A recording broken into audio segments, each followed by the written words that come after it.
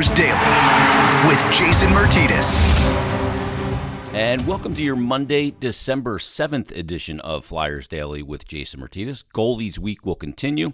Our guest on this episode will be Robert Esche. If you missed any of the past episodes of Goalie Week, they started last Wednesday.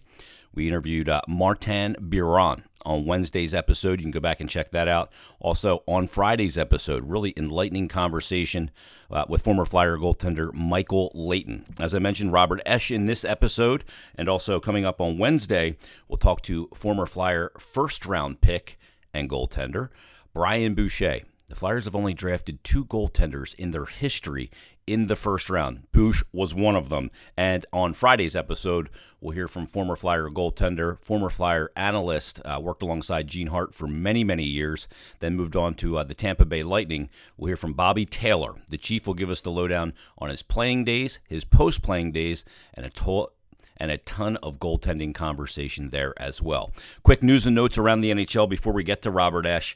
The NHL and NHLPA were swapping ideas and proposals to start the season. It looks likely on January 15th is the day they're targeting for. Now, Gary Bettman, we know, said that January 1st was the date that they were working with. That ship has very likely sailed at this point as we sit here on December 7th. But January 15th was kind of a date I pointed to all along as well, because I didn't think the notion of players starting training camp and then going home for the holiday to spend times with their family and return to camp was likely, given the situation with the pandemic. But it looks like January 15th is now a target date. They did swap some ideas back and forth for a 52 or 56 game scheduled. From some reporting I trust, it seems 56 is more desirable because the more games played, the more potential revenue they could bring in and mitigate financial losses. Still a lot to figure out here. There's some protocols. Will they start maybe for the first couple of weeks in hub cities? Will they start in home buildings? This is all TBD, to be determined. And also, the other hurdle to overcome is still the issue of salary deferral. Now, the league has asked for more money in escrow in the back end of this collective bargaining agreement, which they signed during the NHL pause. By the looks of it, though, players, that's a non-starter of conversation.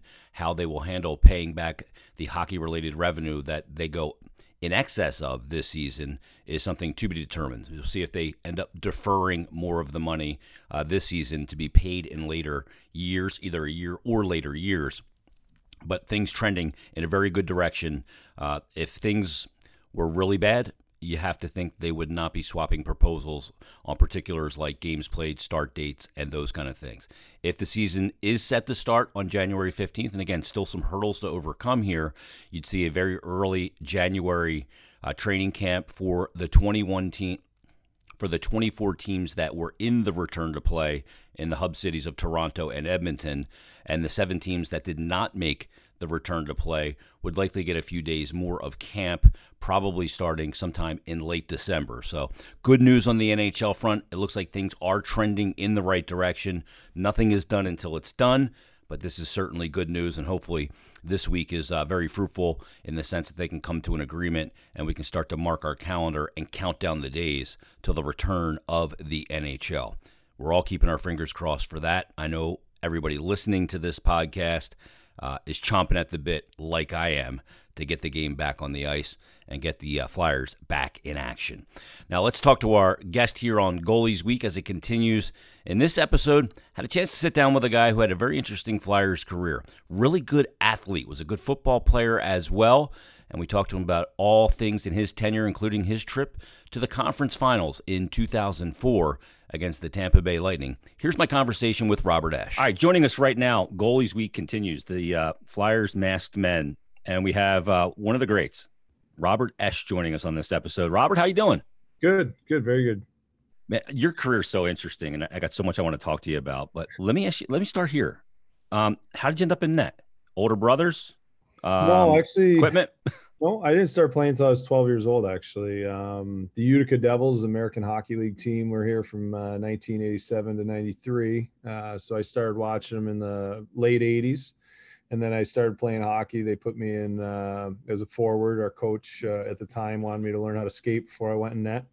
And then Chris Terreri was a goalie here with Craig Billington, and Chris Terreri was my kind of my idol growing up. Watching him, I just loved. He was very flashy, very acrobatic. He was just. They had good teams here too, so it was fun cheering him on, and that was always a position that I guess I wanted to play. At the time, I was playing football as a quarterback and linebacker at Pop Warner, and then I just made the decision to try hockey out last minute. And my father actually went to go sign up my brother Henry, and I wasn't going to sign up. He called home and he said, "Well, I signed up Henry. Do you want to try?" I go, "Yeah, I'll try." And that was really the start of it.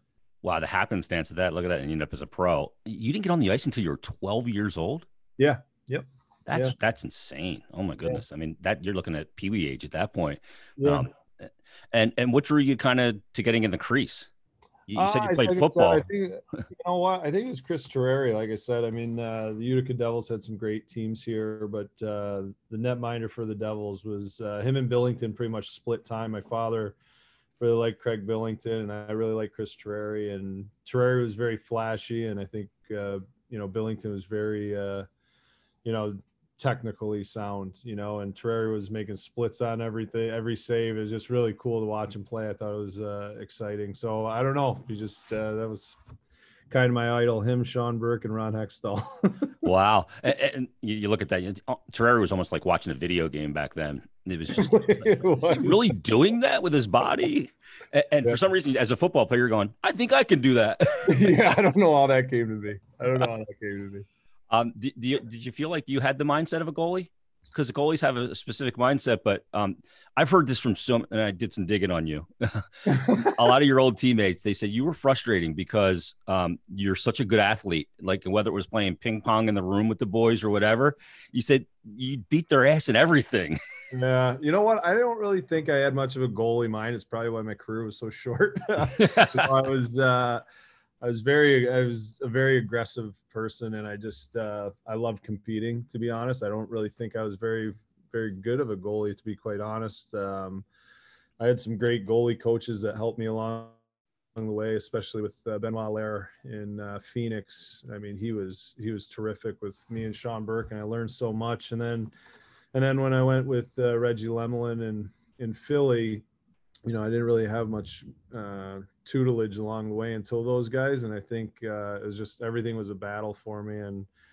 But I really didn't carry myself much like a goalie, but I don't know. I kind of enjoyed it. Enjoyed the competing against the guys though. What did Benny teach you? Benoit Allaire is one of the great ones. Was it the technical elements of the position and to think it a little bit differently? Yeah, you know what? When I went with Benoit Allaire, it was actually what was interesting about it, and I have a son who's a really good goalie at 15 that I work with, and it's funny because he really dumbed it down for a simple guy like me. Mm-hmm. It was beat the pass, give the right answer, follow the rebound, and that really is the game. If you can do that and people are going to beat you with great shots, so be it, because you're going to be in that 95 percentile if you can beat the pass and give the right answer and follow those rebounds. And he really opened up my eyes to the game and really starting to understand it. I think one of the things that I was weak at in the NHL, oddly enough, was reading the plays. I was definitely more of a puck stopper. When it came to just shots, but, reading plays was one of my weaknesses. Then I go over to Russia where everything was playmaking and they'd pass about 19 times before they'd shoot you. It was just, I was in survival mode there. And then that became one of my strong suits. I wish I had the opportunity to come back, I think, to the NHL and put both those things together, but didn't work out that way. Boy, as a goalie, when they're doing all that passing around, especially on the big sheet of ice, right? You're like, come on, guys, just shoot the friggin' puck. My quads are frying here. Get it off the stick. Let's go. You'd see people pass the puck on breakaways. I've never in my entire life seen that, but they would. You'd have them, and you knew you were going to make the save, and then they'd pull back and make a pass. You're like, what just happened? Were you a guy? Because I've done this. I even do it still in beer league. When a guy tries to make that extra pass, I'm just yelling at him, "Will you shoot it?" Yeah, I'm trying to influence as best I can. Yeah, I liked when the guy shot the puck. It was a lot easier for me. Would you say beat the spot? What you're saying is get to the spot, get square, if you're in the right spot, they're going to hit you a lot of times. Yeah, when you beat the pass, so when a puck leaves the stick of a opposing player and he's passing to another guy, if you're already waiting why that puck is just landing on the other guy's stick, you're squared up to the puck. I mean, just by the sheer size of goalies, they're going to stop in that 85 to 90% by mistake. Just by mistake, you're going to stop the puck.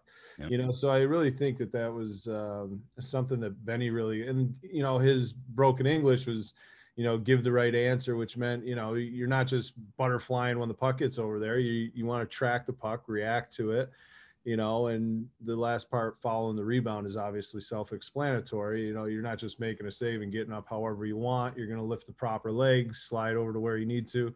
Now with the reverse HV, I think that's really been heaven sent for a lot of goalies. I think it saves their hips. I think it, what you can do standing up, you can now do down on your knees. And I think that's really important.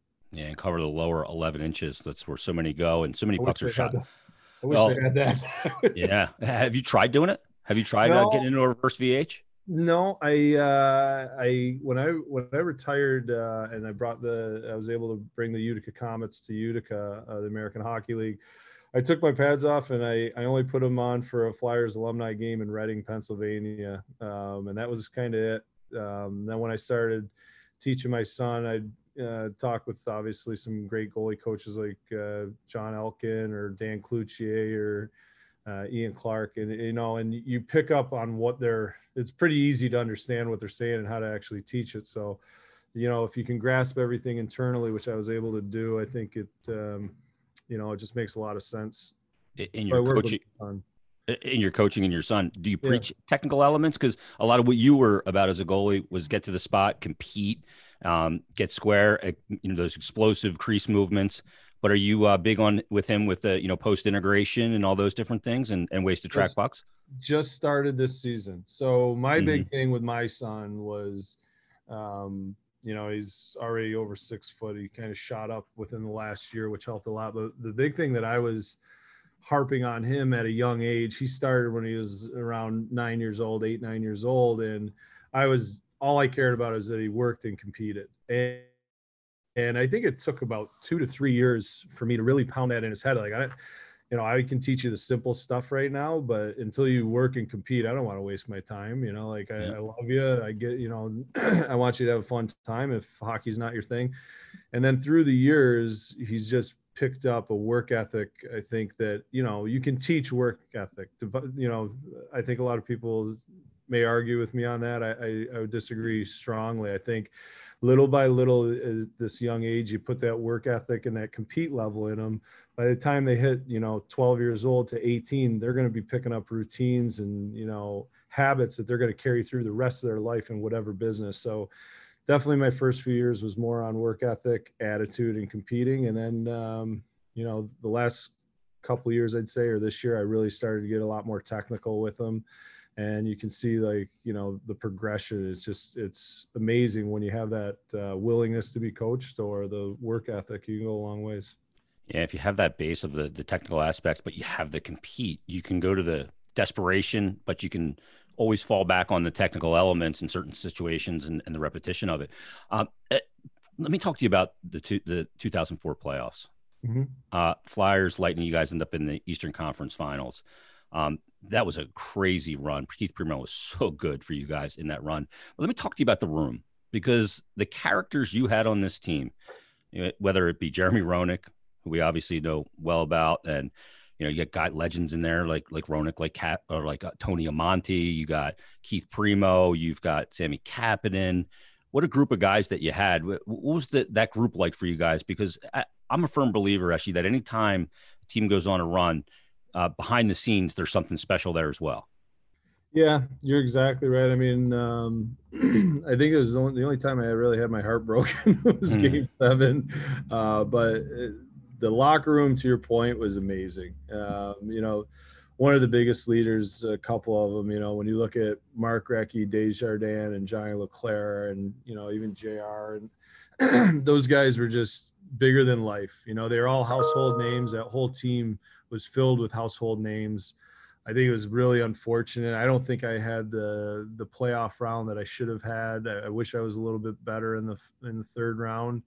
I also think we were in a situation, we had such a depleted defensive core. We had so many massive injuries to key players, and it was disheartening. I mean, I know JR played for a little period of time on defense. Sammy Kapanen played a little bit on defense, and we had some younger kids in it.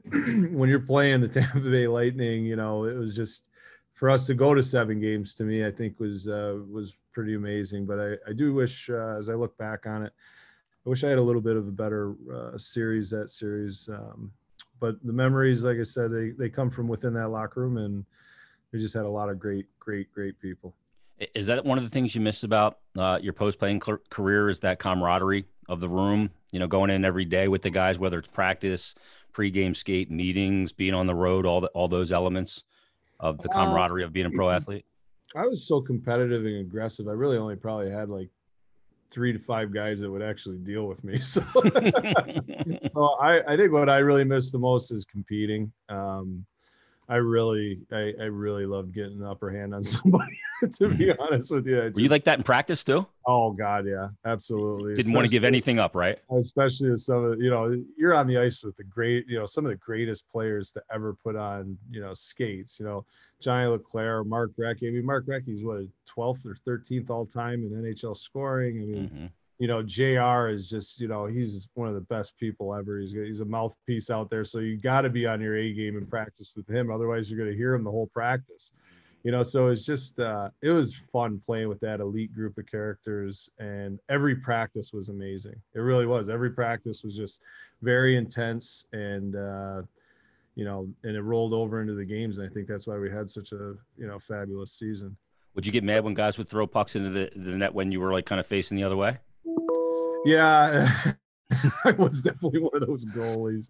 I would fire it back at him too. I was definitely one of those guys. We've heard a lot of that about Dominik Hasek, because he would like freak out on guys if he wasn't looking and you put a puck in. As goalies, we all look at the net and we go, boy, it looks really good when there's nothing in it. And when there's cluttered pucks in there, it's just like, oh, this looks awful. Let me take you to March 5th, 2004. Maybe you don't remember it, but everybody else does. It was a record-setting night against the Ottawa Senators. Oh, yeah. And you beat the brakes off of Patrick Lalime. That was the longest final 3 minutes of a game, I think, in the history of any sport, including some basketball games. What do you remember about that night? Because it all started with somebody swung a stick at Recchi's head, and that's where things kind of. It was, that might have happened, but I mean, it was Brash and Rob Ray, and Brash knew he was going to be antagonizing that guy the whole game. He was going to go get him. I mean, I don't know what was in Brash's head or what, Rob Ray might have done or what happened to Rexy. I'm not really privy to that, even though I was on the ice. I don't know if that happened that way, but I do know that Brash chased him up and down the ice trying to fight. And, Rob Ray's obviously a magnificent heavyweight for many years. But it was a bit of a lopsided fight, obviously. And then everybody was in front of me in a scrum, like just kind of watching the fight. And then Brash went right through it. And I forgot who he punched, but I think Todd Simpson might have been on the ice. And I played with him in Phoenix. And he was a really tough guy as well. So he started manhandling Danny Markov. And I was trying to pull Simmer off him. And the next thing I know, there's Patrick Lalime was tapping on me with no helmet on. I was like, all right, let's go. Yeah, let's figure this out. And then I was happy. He got my jersey off right away. Then it was terrific. I was like, thank you. Yeah, you just loosened me up. I did like I thought he was, I had a lot of respect for Patrick Lalime, though. I thought he was a real good guy, and it was one of those situations that there was a lot of heat between Ottawa and us. Like we disliked each other for a long time. We thought they were a really dirty team, and they probably thought the same about us, but it was a fabulous game though. It was tremendous. It's historic. And I mean, to set a record for penalty minutes for a Flyers team and not have it having taken place in the 70s is a feather in your cap as well. Yeah, it was really funny to watch everybody line up. I gotten kicked out of the game, and I think Berkey was obviously a very tough goalie. I mean, he would fight heavyweight guy. He Yeah. was a legitimate tough guy. And he was, I remember him chirping me on the way going out. He goes, you had to get kicked out. Now I got to go in against a European goalie. If I get beat up by a European goalie, he goes, it's going to be really bad for my I'll never hear the end of it. Yeah, exactly. But, watching everybody, everybody right down the line, Rexy, Leclerc, JR. I mean, Jesus. Jesus. Yeah. He was a maniac. Right after another. It was amazing. It was a lot of fun. That's an absolute trip. Let me talk to you about playing goalie in Philadelphia. This is a market, and I think it's suited for a guy like you, a competitor, right? A guy that wants to compete every day, and you have that mental mindset. I think you can identify with the city, and the city could identify with players like you. So what was it like playing goalie in this city? And you guys had some pretty darn good teams too, so that heightens it even more. Yeah, I loved it, and I kind of relished in it a little bit. I think I was definitely growing up. My father was a truck driver. My mother was a florist. So growing up, I was very much a blue-collar type of guy, and I always empathize with the fans. Like they pay all that money. They got the right to boo you if you're not playing well. And I was on the receiving end of that too sometimes. I remember actually the 2004 year we went into the playoffs. You had 20,000 people booing me before the playoffs started that year because I was giving up dump-ins from center ice by the New York Islanders for the last 2 or 3 games of the season. But in saying that, I think I think that controversy is good. I do think that, for the next foreseeable future, which is really nice, I think it's put to rest. I think they have one of the best goalies I've ever seen with them right now, with Carter Hart. I think he's awesome. I have my son watch him all the time. I think he is the goalie that you hope to be like one day. I think for the next, like I said, foreseeable future, I think that that goalie controversy might be something that waits in the wings for the next batch. Yeah, he's a technical masterclass, isn't he? He's just so efficient in his movements and every element of it. I got to tell you, I know, you look at Carey Price. When Carey Price came in, he was so phenomenal. And then, you didn't think it was possible to get better. And then you look at this Carter Hart, and it's, like I said, I just think the way he carries himself, the way, I don't know, I think the fans had a lot of reason to boo their goalies through the years. And, and I like all the guys that I played with and the ones before me and after me. But, Carter Hart doesn't really give that reason for booing. He's just a terrific human. He just, everything about him I really, really like. He's so rigid in his preparation. Carter is in every element. He controls everything before a game, because when you get on the ice, there's a lot of lost control for a goalie because you don't dictate the terms. You're an alpha athlete. Was that element hard for you as a goalie? Because it's a reactive position. You're reacting to your environment. Was that part, not being able to control and dictate the terms, something that you had a hard time with? Yeah, because I'm definitely a controlling person, I think, for the most part. And I think is in the sport, there's a lot of things that you can't change, to your point.